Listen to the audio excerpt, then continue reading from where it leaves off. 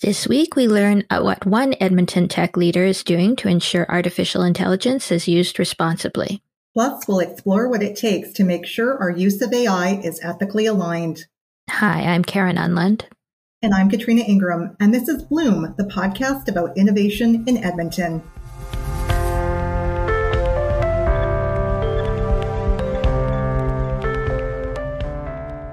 Thanks for joining me this week, Katrina.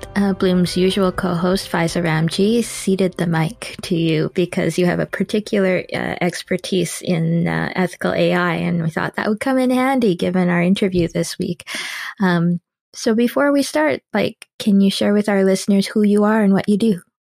Absolutely. Well, thanks so much, first of all, for inviting me here to co-host today. So my name is Katrina Ingram, and I run a social enterprise called Ethically Aligned AI. And we're focused on helping organizations operationalize AI ethics. And I've also been known to host a podcast now and again. Yes. We will talk a bit more about your business later in the show, but I think right now let's set up the interview that we have this week. So I had a chance to talk to Nicole Jansen, who's the co-founder and co-CEO of AltaML, which is an applied AI company in Edmonton, founded in 2018, and which is really soon when you look at how rapidly they have grown into really a significant player in machine learning and AI and in business in general. They ranked 18th on the Report on Business's top growing companies in Canada, and they also made the Deloitte Technology Fast 500. Do you have some thoughts on the rapid rise of AltaML? Well, it's really exciting. I mean, it's so nice to see a local company be recognized on these national lists and to see them grow so rapidly. And I think they have a really interesting business model, partnering with companies to solve a problem, but then also kind of looking at commercialization opportunities and spinning off these ideas. And it kind of reminded me of this portfolio approach to investing. So instead of kind of just doubling down on one sector, it's like they're placing a lot of different bets. And I think that's a really smart way to run an AI company, given how prevalent AI is so many different sectors. So it seems like a really interesting approach that they have. Yeah, that's a really good point. In a lot of her public communications, especially lately, Nicole's been leaning into the importance of responsible AI, not only as the right thing to do, but also as a smart business thing to do. And I wanted to understand that better. So that's kind of where we started. And here's my conversation with Nicole Jansen of AltaML. Welcome to Bloom, Nicole. Thank you. Just to situate our listeners, maybe let's start with some examples of applied AI projects that AltaML has been involved in so that people can kind of understand the breadth of what we're talking about here. AI can be used across industries. There really isn't an industry that I can think of that couldn't benefit from AI. And we do work across industries, which means the potential for the types of projects we could do is massive. We've actually done over 400 different use cases across many different sectors. So just a smattering of some of the examples that are public, which many, as you can imagine, can't be public. Mm-hmm. Companies don't hire us to support them on this so that we can share all of the secrets that we're working on with them. But an example, say in health, is we worked with a diagnostic company to look at colon polyps as a patient would come in to determine if they had colon cancer or not. Oftentimes, the sample that would be taken was not sufficient for the pathologist to make a diagnosis. And so sometimes the patient would be coming in 3 or 4 times before the pathologist could make that recommendation or that diagnosis. And, obviously that's wasted time. And I can only imagine if I'm wondering if I have colon cancer, that's wasted time I feel comfortable about. So we were able to create a model using computer vision that would allow not to have a diagnosis made, but to be able to say, yes, this sample is sufficient for a pathologist to make a diagnosis, so that we could cut down that to just one visit to the lab to have a sample taken. So that's sort of on the healthcare side. On the oil and gas side, for example, we're in the middle of a project looking at whether or not on certain sites, you need all of the generators that are being powered up to run the site. Sometimes you don't need all 3 or 4 or whatever generators going. And so in order to reduce emissions and use of fuel, we've been able to predict an hour in advance if a certain number of generators can be turned off because the power won't be needed. We've also done things around preventative maintenance. In lots of industries have physical infrastructure that would need maintenance, and we can use machine learning to predict where that maintenance should be focused. And then one of the things that we did for the province, which impacts all of us living in Alberta, is wildfires. Being able to predict where the best usage of the resources that we have, so the firefighters, all of the suppression equipment, where they should be located, so that they're in the right spot if something were to start.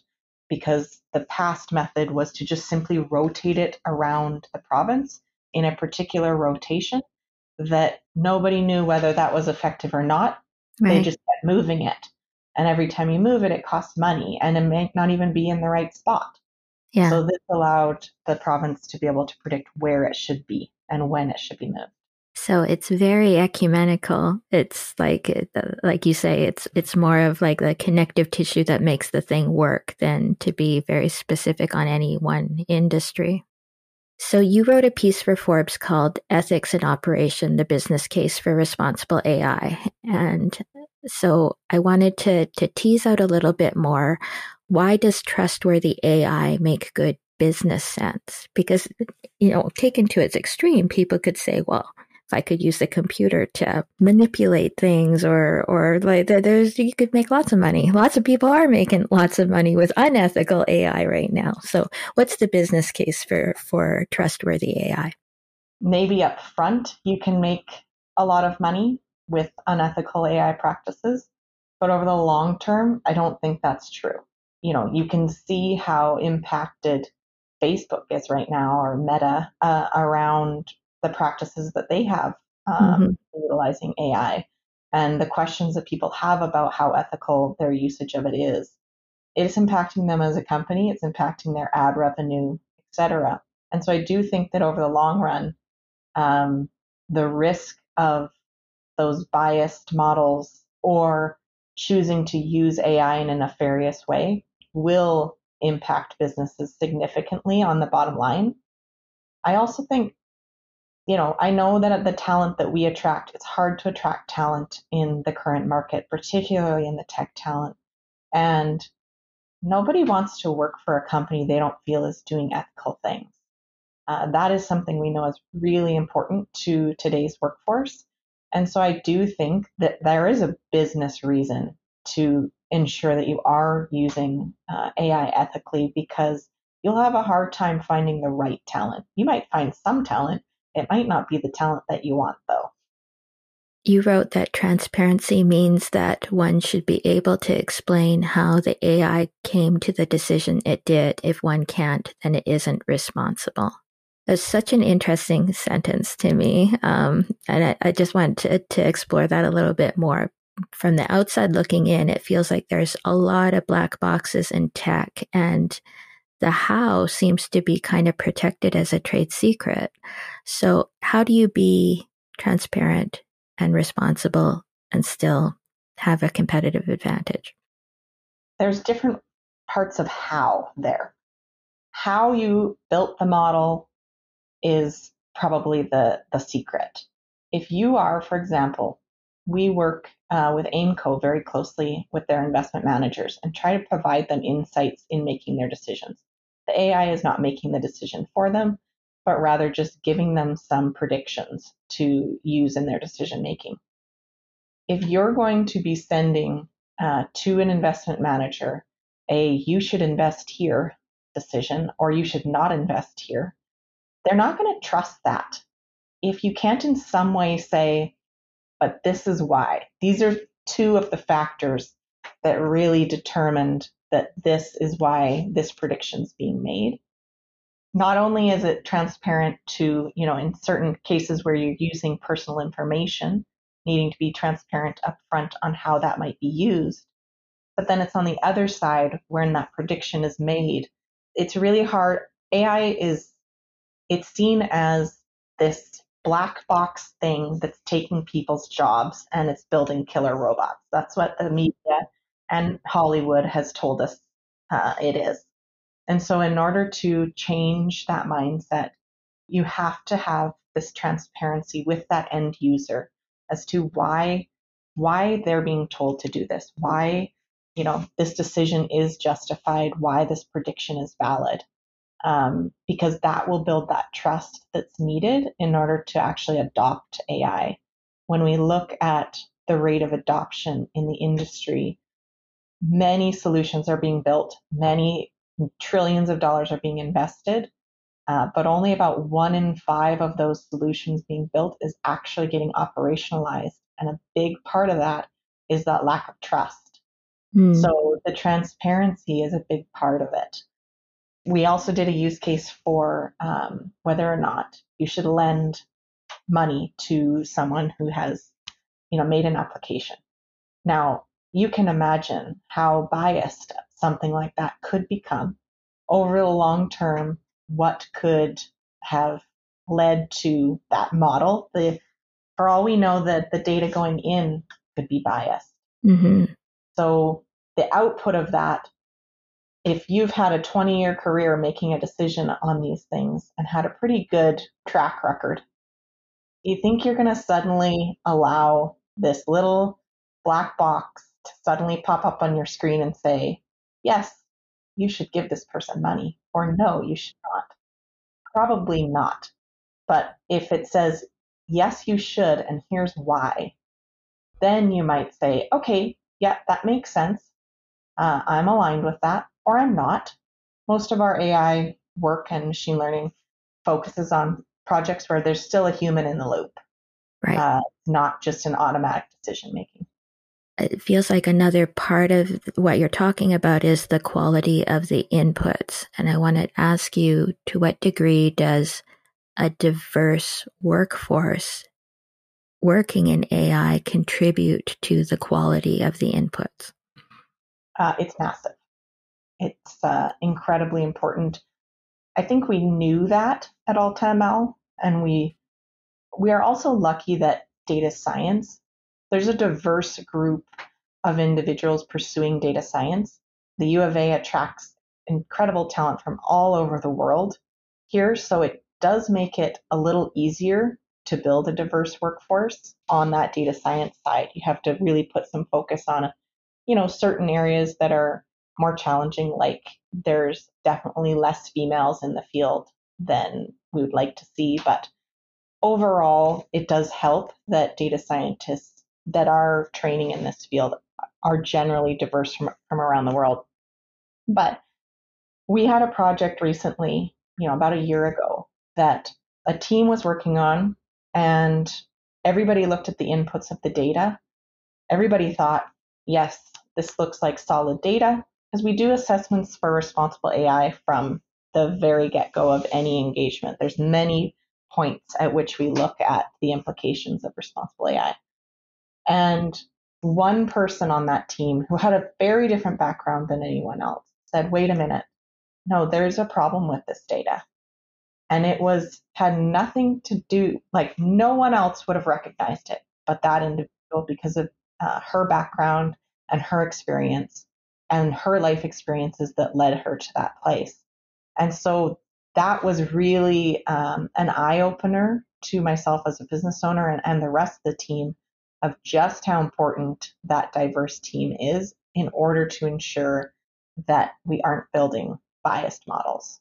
Does that diversity extend to non-tech people? So I'm wondering, especially because you are like a tech CEO with a non-tech background, what do people who aren't necessarily the coders or the people who know the computing science, what's their role in this? That was one of the big discoveries when we started AltaML, is that AI doesn't work with just a team of data scientists. AI works with data scientists plus software developers plus project delivery managers, plus product managers, plus, plus, plus. And so there's many people on each team that don't have the technical background. And so I do think that not only adds to the diversity of the team and the different experiences they come with, but it also comes with a little bit of a different mindset as to how they're looking at the problem and the project. When you've spent your career and all of your education focusing on the technical aspects, reducing risk, that very technical background, often it's easy to forget, does this have business value? Which is one of the things that we see often with our technical talent is it takes them a while to adapt to having to continually ask that question, should we be building this? Does it actually have any ROI? Or is it just a really cool thing we can do with data? When you're coming from academia, often you're not necessarily focusing on the business value. You're focusing on how impact, like how concise can I get this model? What percentage accuracy can I get it to? Rather than, is this worthwhile putting investment into? So that is definitely, we try and bring together lots of different backgrounds into our teams because it is important to think about what could we do with this data, but it's just as important to think about, does this have business impact? And does this have ethical impact too? Because there's another should in there that maybe somebody from the outside looking in who's not kind of enamored with that, oh, this is so cool to say, yeah, but taken to a certain logical extreme, bad things could happen if we did this. Yeah. And I think the really interesting part about ML that makes this a challenging topic is that if you build a model that's intended to do one thing, and that's why you were building it, that's why it was put into production, but someone then takes that model and uses it to do something different, who is at fault for the development of this nefarious model? Is it the person who developed it, not knowing that this was the intention that it would be used for down the road? I would argue that that person would not be at fault for that. But that's a big question. Right now, there's privacy laws up before Parliament that are being considered, and that's really up in the air there as to when this comes out and someone gets caught doing this in a nefarious way, who's at fault here? You have written that Canada has an opportunity to become a leader in ethical AI, that these are the kinds of questions that we're well suited to be asking. So why do you think that? I think when you look at the top countries investing in AI and with strength in AI, the top three, no one would argue, I think that it's Canada, US, and China. Now, we have Canada and the US are ahead of Canada, but I would say they're far behind on not only the use of AI as a responsible practice, but simply their reputation as being responsible countries. Whereas I think Canada comes to the table with an existing reputation of being responsible. And so why can we not carry that through into AI and be the leader in responsible AI globally? We've been investing in AI in the research side for decades, far before many other countries were doing so. We have incredible talent in Canada that we are attracting. We have some of the best schools. So we've got academia and we continue to invest there. We have the government who's interested, but I think needs to lean in. And then I think where we need to really lean in is commercializing of AI and industry's part in playing in this responsible AI. And so how can those three groups, academia, government, and industry, come together to create this standing of being the leader of responsible AI? Because we're lucky this isn't one province that has this academic, strength. It's across the country, and you're seeing a lot of AI companies, startups and scale ups growing in Canada. And so we're on our way, but let's really shoot for the stars. We have a real opportunity here. We can't be squandering this because it's a title up for grabs. And based on our population, we are in way above our weight class. And so let's grab a hold. How can AltaML's Talent Accelerators program kind of develop talent in that ethical AI space to kind of operationalize that idea? Our Talent Accelerators started in Calgary, and it's grown throughout Alberta, and now we're hoping to take it nationally. We have an internship program. Now, the interesting part is what we discovered through this as we allowed people to apply to enter in one of the cohorts is that there's a lot of individuals that don't have on their resume the master's degree, the PhD, the things that you would expect someone to have in order to be a data scientist.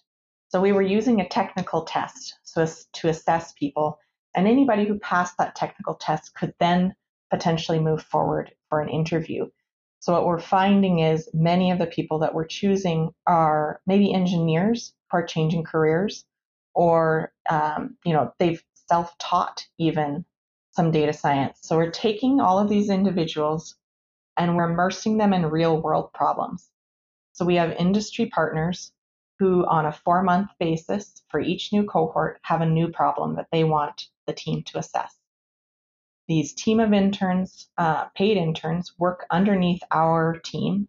So they have senior mentors and go through a use case from start to finish, present to the company at the end their findings. And so they get that experience of really focusing on it is their business value. They get the experience of working with real world data, which sometimes is a bit messy. They get the experience of having to present to a company at the end. So we have put 200 interns through the program so far in the first 2 years.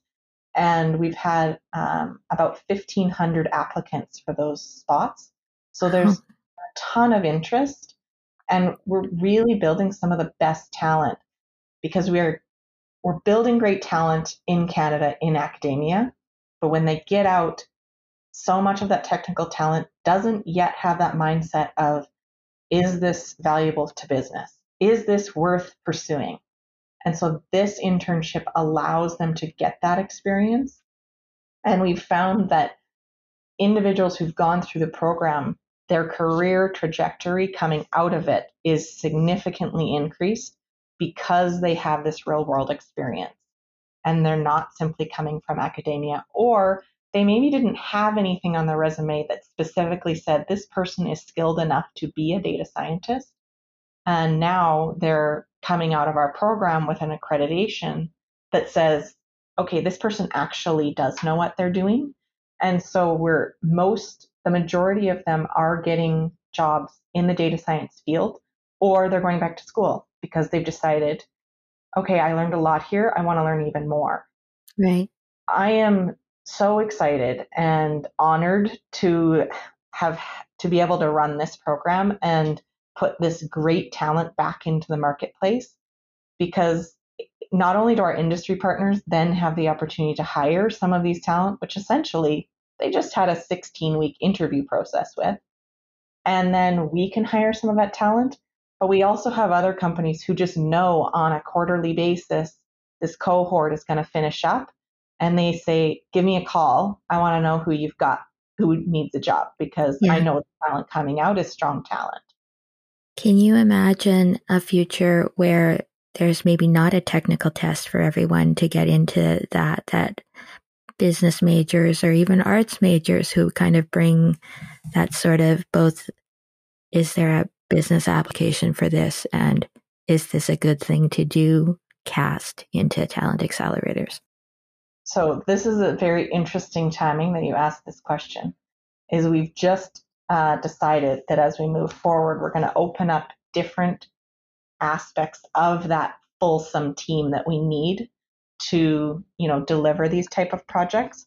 So, we'll open up maybe a couple slots in project delivery, a couple slots in product manager, a couple slots in software developer. And so we're getting a more robust group of talent coming through. The focus initially was data science. Now that we know that we can do that and we do it well, I think I'm happy and excited, but also confident that we can then take this and make it a bit broader. Yeah, that's interesting. Is there anything about Edmonton that has made it a good place for AltaML to grow and for this, ecosystem that you're building around ethical AI to grow? I mean, I think the standing of the U of A for data science in particular is so high globally that we really do attract the best talent. Now, post COVID, remote work is a thing, as we all know. So that's eased up a little bit, but we do still feel that because we're located here, the talent coming out of the U of A, we are able to be at those job fairs. We're able to be in front of that great talent. And so we do have a strong pipeline that comes out of the U of A. And that's honestly why we started our business here, is because of the talent coming out of the U of A. And today, I still believe that that advantage exists, even with remote work. Is there anything else that's on the horizon for AltaML that our listeners would like to know? We care on Bloom about innovation. That's your whole remit. So what's going on? What's new with you guys? On one side of our business, we work with enterprise to look at their potential for using machine learning. But on the other side of our business, we're a venture builder. And so currently we've built 5 ventures that have come out of different opportunities, whether it's clients who've had an idea and a use case that we've explored that together we've decided is worth commercializing, or someone else has come to us looking for our support on building the venture. We've got some more ideas in the hopper, and we're in the middle of our Series B raise so that we can fund those opportunities. We have more opportunities than we have money to spend. So we're looking to fill up those coffers so that we can keep pursuing these opportunities. We're also expanding to Houston right now, and likely northeastern area of the U.S. would be coming shortly afterwards. So we're seeing some pretty significant growth, and really excited about the opportunities coming down the pipeline for these new ventures. It's exciting to work with companies and explore their opportunities, but it's just as exciting to see those turn into new companies and new ventures that attract more talent and allow some of our team to say, hey, it was really cool to learn about all these different industries, but I loved working in that industry. And so now I'm going to move over to this entity because it's going to focus in that industry. So it's a really exciting time for us, and I'm looking forward to investing in these additional ideas and getting those entities off the ground. Fantastic. Well, thank you for joining me today. It's been really interesting to talk to you. Yes, thank you for inviting me.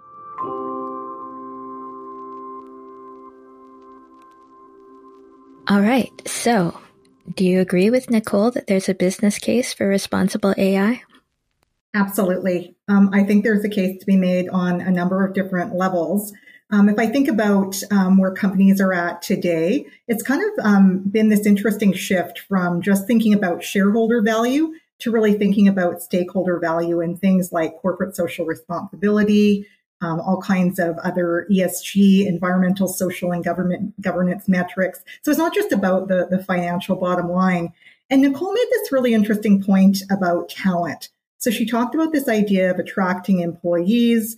And I think this is particularly true when it comes to Gen Z.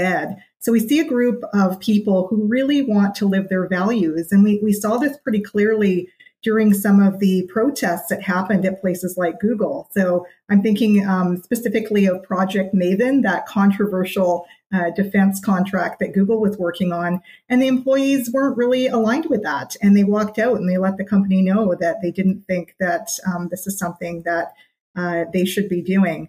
So I think that all of that is true. I do have to add, though, and this is a bit more based on the context of the very moment that we're having this conversation, Karen, and we're seeing massive layoffs in the tech sector. So we've just seen tens of thousands of people about to lose their job here. And I do have to wonder, will that temper people's kind of propensity to stand up and do the right thing when it comes down to, paying the bills, putting food on the table, keeping your job?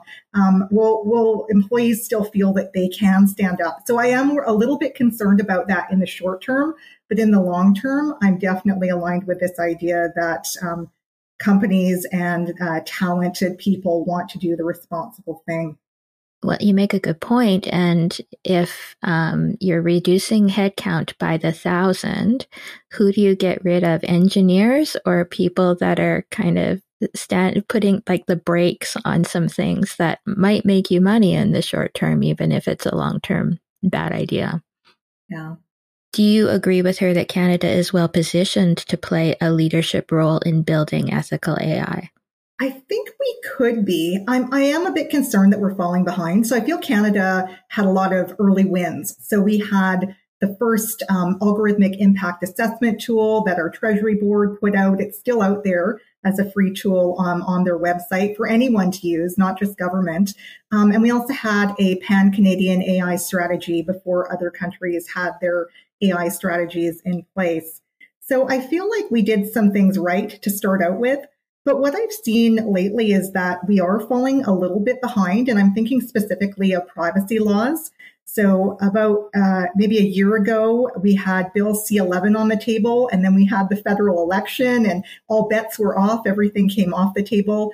And now we have a new, I call it a combo privacy and AI regulation bill called Bill C-27 back on the table. But it's already been almost 5 years since Europe launched the GDPR way back in 2018. And so when I think about who's leading the pack when it comes to some of the regulatory pieces that I think are necessary to create this ecosystem of responsible AI, I think that Canada is a little bit at risk of getting behind. That being said, I still think that culturally, we're seen as a responsible nation. And so I think we could reclaim that leadership position or at least, reposition ourselves again to be in that place. So some of this can be done by government regulation, as you mentioned, like things like C-27. Some can and ought to be done within the industry itself. What's the mix? Who should be responsible for making sure that all these things that we're building are ethical? Yeah, I think it has to happen on a number of different levels. So when I think about responsibility, I think about it in terms of professional responsibility and what happens at the individual level. So we can think of professions like accounting, for example, where people take a personal code of conduct and decide that they're going to conduct themselves ethically. So that's kind of the personal level. If we think about companies like AltaML and other companies in the industry, I think that leaders like Nicole can set the tone at the top for their organization and ensure that their organizations are doing the right things and trying to have some ethical oversight. But I also think that regulation is needed. It's easier for companies to do the right things when those align with things that are good for the company. I call that being prudential, but it's less hard to, or it's less easy to do that when those things don't line up. And you can also create an uneven playing field for companies who are maybe taking a hit by doing the right things while other companies are just doing whatever they wish. And so that's the role of regulation, is it does play a bit of a level setting in terms of having everybody comply with the same thing. It gives some standards for what to comply with, and it gives some really needed oversight. So I think it's a bit of a mix of all of those things. This is maybe a bit of a tangent, but we had a story in Taproot a few weeks ago about the fight between tech companies and APEGA around the designation software engineer. And one of the points that APEGA was making is that our engineers, those iron ring guys, have to swear to act ethically. And so it's not just, a nice thing that you put on your LinkedIn post. It's it means something. I don't know if that's the right answer because there's opponents of that were persuasive in that being red tape. But do you think like professional organizations like that might have a role? Yeah, absolutely. And this is something that has been kind of debated on and off. The challenge is that unlike licensed professionals like engineers, doctors, even accountants, where they have a governing body that issues a license and could pull their license if something unethical happens, the software profession hasn't necessarily had that kind of oversight. And people come into software and AI and machine learning from all different walks of life that aren't necessarily as strictly regulated.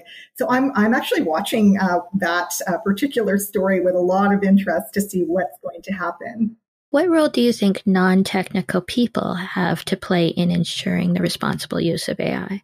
I think that non-technical people have a big role in all of this. And I think, and the reason I make that distinction is when it comes to technical people, they see the world in a particular way. And it's a result of being a technical person and maybe always believing that there are technical solutions for things or we structure things a certain way.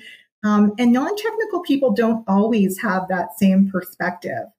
They see things a little bit differently. They've been trained perhaps a little bit differently and with different disciplines. And so I think the real win for ethical AI is when we can bring the non-technical people and the technical people together to try and do things a little bit differently and a little bit more responsibly for everyone. Any other thoughts about what Nicole had to say? I guess the one thing that struck me about what AltaML is doing that I thought was really interesting is the kinds of use cases that they're finding. And she said something about the fact that so far they've always tried to work with companies who have a human in the loop in terms of their AI solutions. And I thought that was really interesting. And I think about where we're at with AI. Maybe we're not ready to totally let go of the reins just yet. Maybe we want to look at having the human in the loop for a while until we get to a place where maybe we feel comfortable with letting things go. But I thought that was a really interesting comment that she made.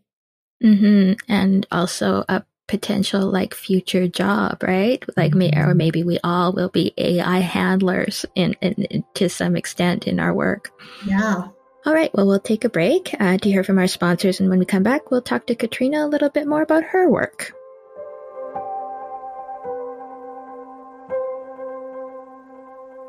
Bloom is brought to you by Edmonton Unlimited. Here's a message from our sponsor. Every solution starts with an idea. At Edmonton Unlimited, we're here to help you build that idea into a thriving business. We offer free foundational programs like Business Model 101 and Discover and Validate, where you'll learn the basics of entrepreneurship and how to map out each element of your business model. Then, you'll be ready to understand where your customers are and how to validate and build out that idea. Along the way, you'll be connected with like-minded problem solvers and get hands-on support from experienced facilitators. Register today and start your entrepreneurial journey with our foundational programs and more at edmontonunlimited.com. This episode of Bloom is also brought to you by Alberta Blue Cross. Even if you're a busy business owner with more meetings than hours in a day, you are calm and collected when your group benefit plan is taken care of by Alberta Blue Cross. Your employees can manage their own health, dental, life, and disability coverage online, anytime, on any device, making it easier for them and for you. To learn more and explore your options, head to ab.bluecross.ca.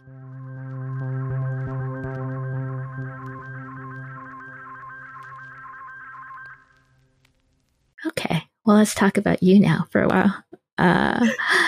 What made you want to start Ethically Aligned AI? Well, the company is really an extension of my research in applied ethics. So the story is that I went back to school in 2018 to do a master's degree in communications and technology. And while I was there, I wandered into this lecture that was being given by Dr. Jonathan Schaefer, who is arguably one of the reasons why we have such an amazing AI industry here in Alberta. But he was talking about all these harms, these unintended consequences that he was seeing as a result of AI gone wrong. And it really got my attention, all of these people who were potentially being hurt by this technology. And so that led to doing some work with Dr. Schaefer, and that led to focusing all my research and attention on this issue. And when I graduated in 2020, I looked around to see who's working on this problem, and I didn't really see very many people working on it. And that really kind of kicked off my desire to keep going. And so I launched the company out of that. The manifestation of that is manyfold. I see you speaking at conferences. I see you, conducting thought leadership in all kinds of ways. One of the things that you've done is develop a micro-credential certification in AI ethics with Athabasca University. So who's that aimed at, and how's that been going? Yeah, that's been a super fun project. And in terms of who it's aimed at, it's really that audience that we've been talking about. So these are people who are in the workforce right now. Maybe they have a computer science degree, or maybe they're even more steeped in the techniques of machine learning and specifics of AI. But what they're generally not trained in at all is any kind of the ethical considerations about the technology that they're building. So this particular certification is really meant to fill that gap. It's meant to help those professionals really think about the ethics of the technology. Conversely, it also is meant to give non-technical people the very basics of what AI is all about, and kind of acts as a level-setting mechanism between these two groups. So we're talking about how it's important to have non-technical and technical users come together. This micro-credential is designed in such a way that if you're a non-technical person, you're going to learn enough about the technical things to be able to talk about that with a bit more confidence. And if you're a technical person, you're going to learn more about the ethical and non-technical side of things to really appreciate those issues. So that's really what our aim is with this course.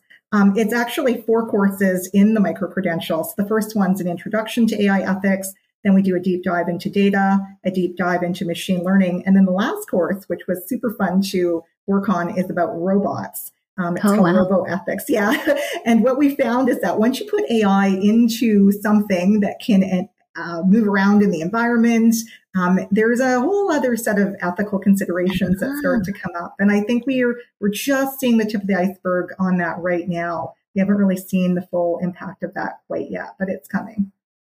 Interesting. I suppose it's not just, like humanoid, Robbie the robot kinds of things. It's like self-driving cars and all kinds of things that are out there moving in our environment. Absolutely. Do you think the AI ecosystem in Edmonton is doing enough to take ethics into account? I think about this question in terms of where is the AI ecosystem in Edmonton right now. So if we think about it from the industry standpoint, we don't see a lot of companies that are the size, let's say, of an AltaML or a Jobber. What we see instead is an industry that's made up of a lot of small organizations. In many cases, these are startups. And I know that you know this, Karen, as a small business owner yourself. When you're just kind of getting started, you don't necessarily have all the money to hire all the different functions that you want. So you wind up doing a lot of the things yourself, where you have a core team that's doing a lot of different things, wearing a lot of hats. And so what I sense is that there's a lot of desire and alignment with this idea of responsible AI, but there isn't necessarily resources to hire someone to come in and be that expert. And a lot of times there isn't time to do the work yourself or learn how to do the work yourself. That being said, I do think that training is probably the biggest thing that we can do for startups, because if you're doing the work yourself and at least you have a bit of that training, you can incorporate that into the work you're doing, weave those ideas into how you're building your product from the beginning, which is a lot more beneficial than trying to correct a mistake when you're really far down the line. So I think it's a bit of an issue of maturity in terms of where we're at right now. Yeah, in the same way that everybody is talking about how AI is going to be kind of infusing every single thing that we do, ethics has to as well. And we might each have to be the vessel that injects that into the mix. Amy is bringing AI Week back in May 2023 under a new name called Upper Bound. What would you like to see at that event? Yeah, I think it's, I love the name, by the way. I think it's a great nod to math and also this idea of just kind of expanding. I think Amy has a really interesting role in our ecosystem. So they're a research institute. They have a lot of ties to academia as a research institute, not just to traditional computer scientists, but to the wealth of researchers who are part of the U of A. So I'm thinking about social scientists and humanities scholars and other people who have a deep expertise in terms of ethics and society. And one of the things I think that Amy could put on the table is bringing together those kinds of researchers along with the computer scientists and the AI researchers to talk a bit more about the bigger societal impacts of technology and AI. And I saw this done at CFAR. So CFAR is the Canadian Institute for Advanced Research, and they manage our pan-Canadian AI strategy. And they did a group like this at one of their conferences. And I think it'd be really interesting to do something similar on a local level. Yeah. So that's kind of one end of the spectrum. The other end of the spectrum, and this is something that Nicole mentioned as well in her talk, is this topic of data. And we don't really talk about messy data enough, but it's definitely a thing. And in the real world, there's a lot of messy data. And before we can get to the cool AI elements and talk about machine learning, I think we need to have some conversations about the basics of data governance, data management, data quality, all of these things that are maybe not the sexy part of AI, but are the necessary pieces that need to get done. And I think that many companies have challenges with their data governance programs. And those things are absolutely critical to getting to that next level, which includes machine learning and AI. Yeah, that's a great point. Well, if listeners don't want to wait until May to get a sense of what's going on in AI, Amy is involved in a few events that are coming up. There's a session on reinforcement learning through the Edmonton Public Library's City of Learners initiative. That is on November 30th. Also on November 30th, Norquest College is putting on AI Pathways Showcase, which involves some fellow post-secondary institutions in collaboration with Amy. And you have a role to play in that one? I absolutely do. I'm pleased to be giving the keynote on AI ethics for that event. That's a good sign.